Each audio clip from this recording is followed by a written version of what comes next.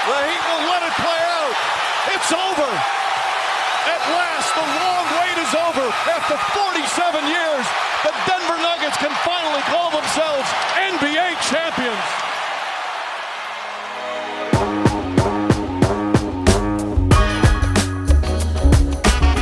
This week, champs were crowned, sports betting is coming to another state, and the A's appear to be on their way out. It's Friday, June 16th. I'm senior writer Owen Poindexter, and this is Front Office Sports Today.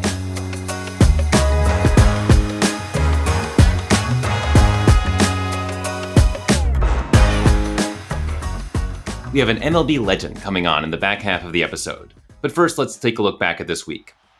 We saw new champions crowned in the NBA and NHL. Both teams ousting a team from Florida in 5 games to win their first title in franchise history.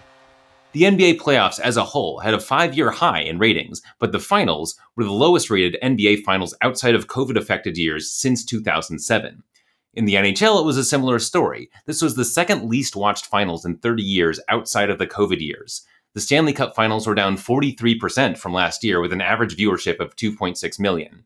Comparing last year to this year is sort of apples to oranges because this year the finals was only on cable networks, Turner's TNT and True TV. Looking elsewhere, North Carolina legalized sports betting.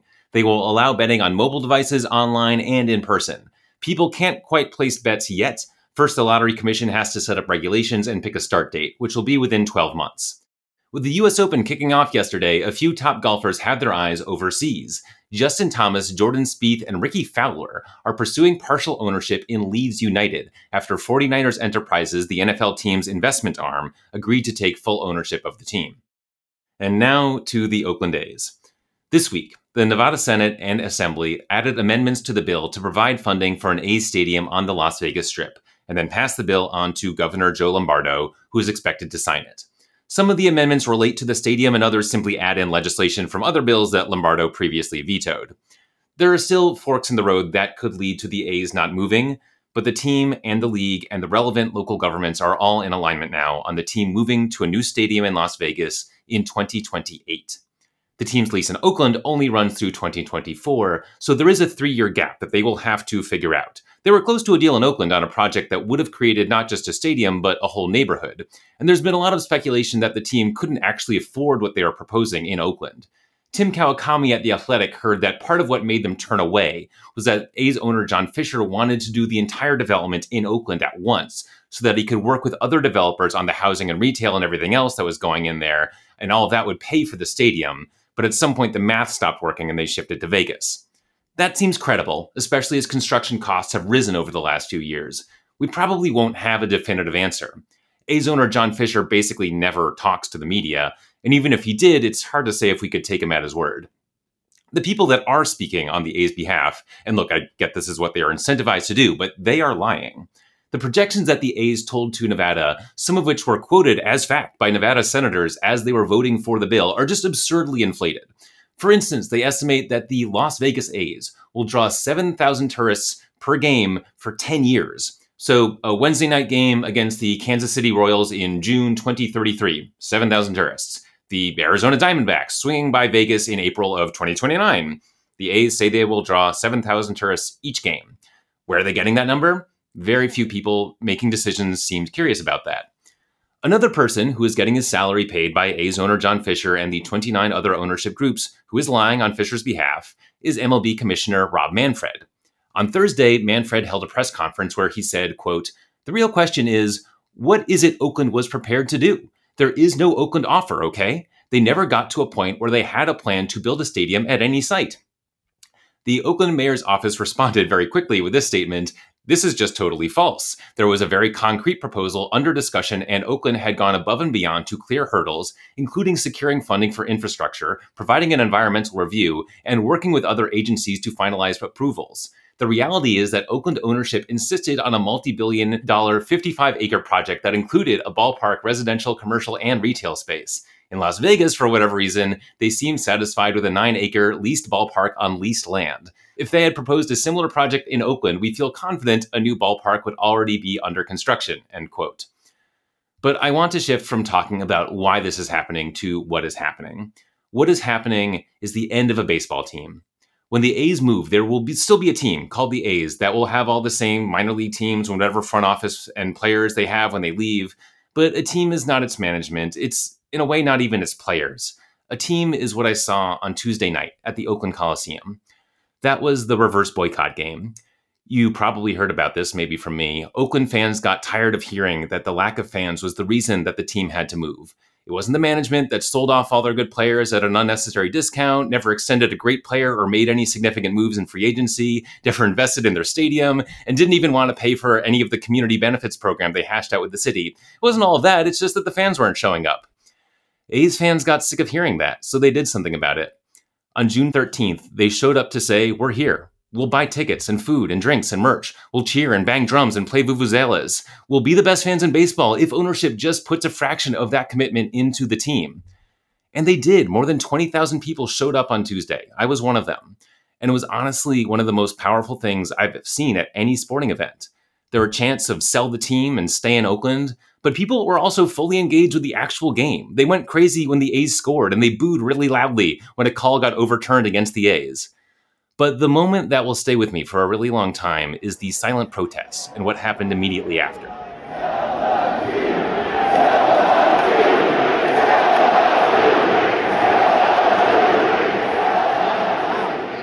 I have been in loud stadiums and arenas, I'm sure you have too. But that chant, coming out of the quiet with all the frustration of how hard it has been to love this team, it felt like the loudest crowd I've ever been in. In fact, it was loud enough that A's pitcher Hogan Harris thought his pitch comm was broken because he couldn't hear anything through it. I've been inundated by commentary on this whole thing over the last few weeks, but one sentiment that really resonated with me was what makes the A's fans so wonderful is that they come from such a wide swath of cultures and backgrounds, but they came together to create their own culture built around the team. That's one of the great redeeming things about sports, is that it pulls people from different backgrounds, ideologies, belief systems, and unites them. Oakland has that as much as any team I've gotten to know, and that will end the day that they leave town. Will something like it start anew in Vegas? I don't know, but they won't carry those 55 years of history with them. And for what? Well, there is no shortage of opinions on that, but I think this guy, who was tailgating at the reverse boycott game, I think he nailed it. It is this team, the community loves the team. There's a market for this team, undoubtedly, without a doubt. It has just been ownership has done nothing but try to play the asset appreciation game and make money and hold the asset. And they've done well at that. He bought this team for $175 million. There's no way he sells it for less than 1.5. 10x in 20 years. Great business move, John. I don't know if Fisher is going to sell, but if you were going to, why sell a fixer when you can have a shiny new Las Vegas stadium built or at least in the works? We know that John Fisher doesn't invest in his team or his fan base. He's just playing the value game. And he might be the only one in all of this who comes out a winner. Thanks for hearing me out on all this. Up next, we have MLB Hall of Famer Ken Griffey Jr. He's one of the best to ever play the game, and I believe the only player to ever play on the same team as his dad. Happy early Father's Day to all the dads out there. We'll have that conversation next.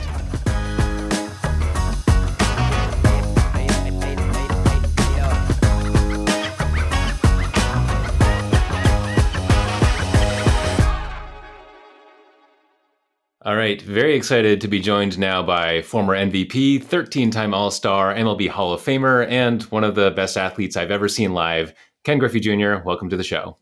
Hey, how are you? Doing great. Great to have you. So I want to start with the World Baseball Classic. You were the hitting coach for the U.S. team, and at one point you took batting practice, and everyone took out their phones. And you can still hit. So do you still get in the cage sometimes? What's funny is I haven't been in a cage for like 7 years prior to that. Oh, wow. Mookie and Trout and Nolan all, got me to get in there, and they said, we really want to see it. And I said no, and then finally I was like, all right. So that's impressive for 6 or 7 years off. You still got the swing. What was that experience like, coaching the team at the WBC? It was good. It was a lot of fun. I mean, the guys, baseball's in good hands with these guys. The guys that are there represent baseball in the direction that it needs to go. Yeah. And what do you mean by that exactly? What direction does baseball need to go? Well, just, with the World Baseball Classic, everybody, every nationality, everybody's out there performing. And when you have good guys, and that's what I mean, good guys who recognize what they have to do on and off the field, it makes it easier for the the younger generation to watch, and that's what you try to do, is get the younger kids to watch and appreciate, and try to get them to understand that this could be them, and they're good role models for the younger kids to watch. Is there anyone in particular you feel is just a really good example of someone who's, one of the faces of baseball right now who's carrying that torch? Well, I mean, that whole team is there's not just one. I mean, it's a whole team. I mean, those guys really embody, what baseball is about. I mean, they cared about each other, even though they were on different teams. You know, uh, an hour after it ended, these guys were for the 2 weeks we were together, were one solid group. Went out to eat together, hung out, made sure everybody was where they needed to be. It was really impressive to see, these guys, become a team in 2 weeks. Yeah, yeah, and it really felt like it was a team. All of those teams felt like so united and so into that tournament. Switching gears a little, in 2021, you became a senior advisor for MLB. Tell me about the work you're doing there. Well, just trying to get younger kids to play baseball, inner city kids. And when you talk about inner city kids, MLB, MLBPA, the YDF, I mean, it's a collective group that gets together, and we try to take control of some issues that need to be addressed. One is trying to get underserved kids to get to be able to play the game that they love, and that's baseball. And it's tough sometimes, but it's worth it, because one kid could turn into 50, and 50 kids could turn into 5,000. But we've got to start somewhere, and the little process that we've made so far, we can see the kids and the smiles when they come to the ballpark. I mean, we do this thing in Vero, and there's 300 kids, ranging from 12 to 17, and all these kids are underserved kids who can't get into major tournaments that want to be seen. And that's what we're trying to do. We're trying to get the kids that want to be seen, so they can go out there and play this great game of baseball. Yeah, and I saw that you're part of a group heading up what's called the HBCU Swingman Classic. So it's like sort of like an all-star game for kids from Division I HBCUs.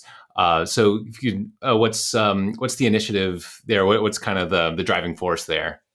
Again, kids that want to be seen playing baseball. Not everybody's going to be a big league ball player, but you can see some of the things that are behind the scenes. Work in the front office. Whether that's scouting, the media part, the social media part, you can still be around the game of baseball if you choose to be, even though you may not be able to play it at a higher level. Just giving kids opportunities to be around the game that they love. I think that's the most important thing, is giving them an opportunity to be seen, heard, so they can make adjustments in life. So you're doing this film with Budweiser about playing with your dad. You played together at the start of your career, end of his. What was it like coming into the league with your dad on the same team? Well, coming into the league, he was with Cincinnati. I was with Seattle.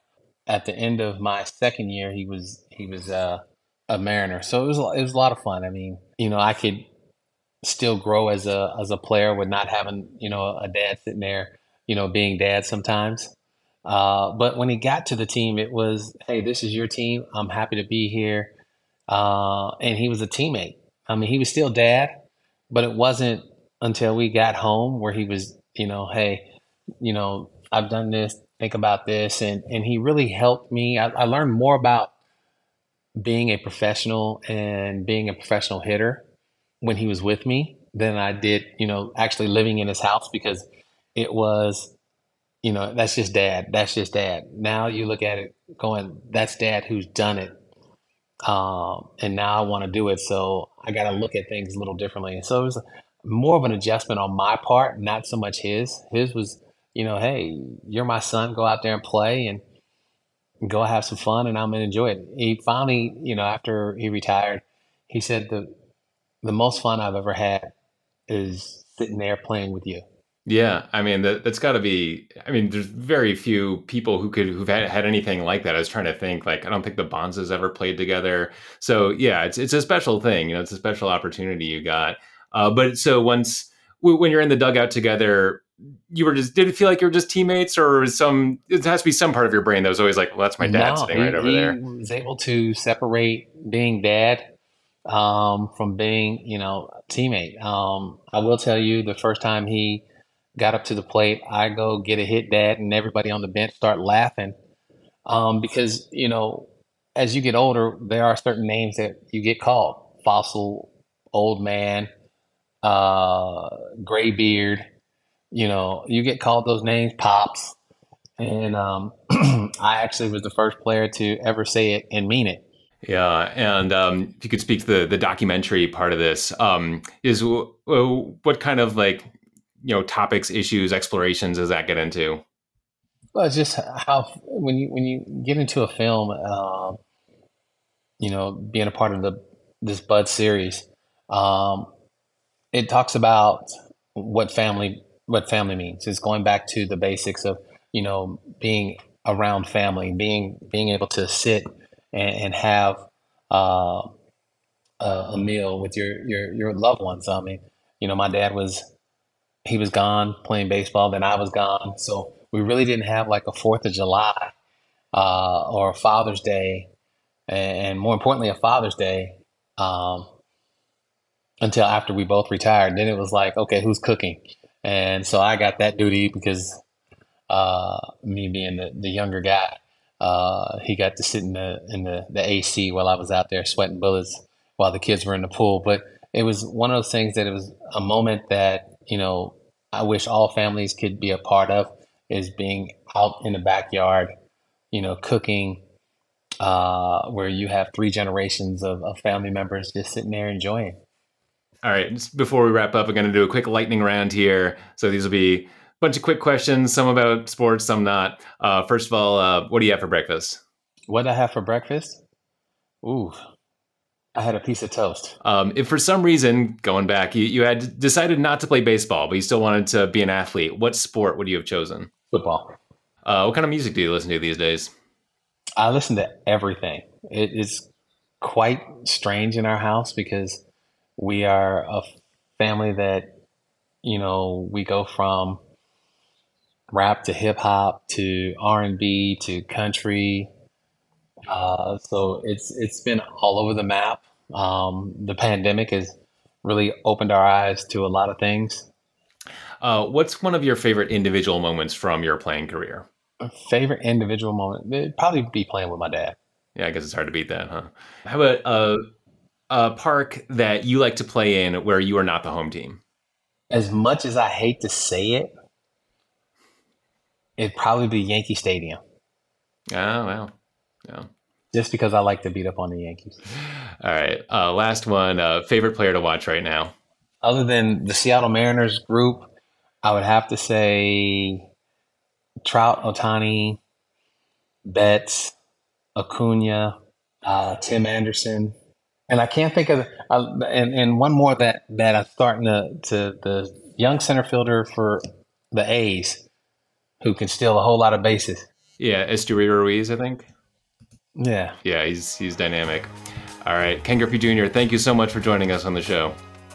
No problem, thank you. That's it for today. We are off on Monday for Juneteenth, but we have some big names coming up when we return. Subscribe so you don't miss any of them. Thanks for listening. We will see you Tuesday.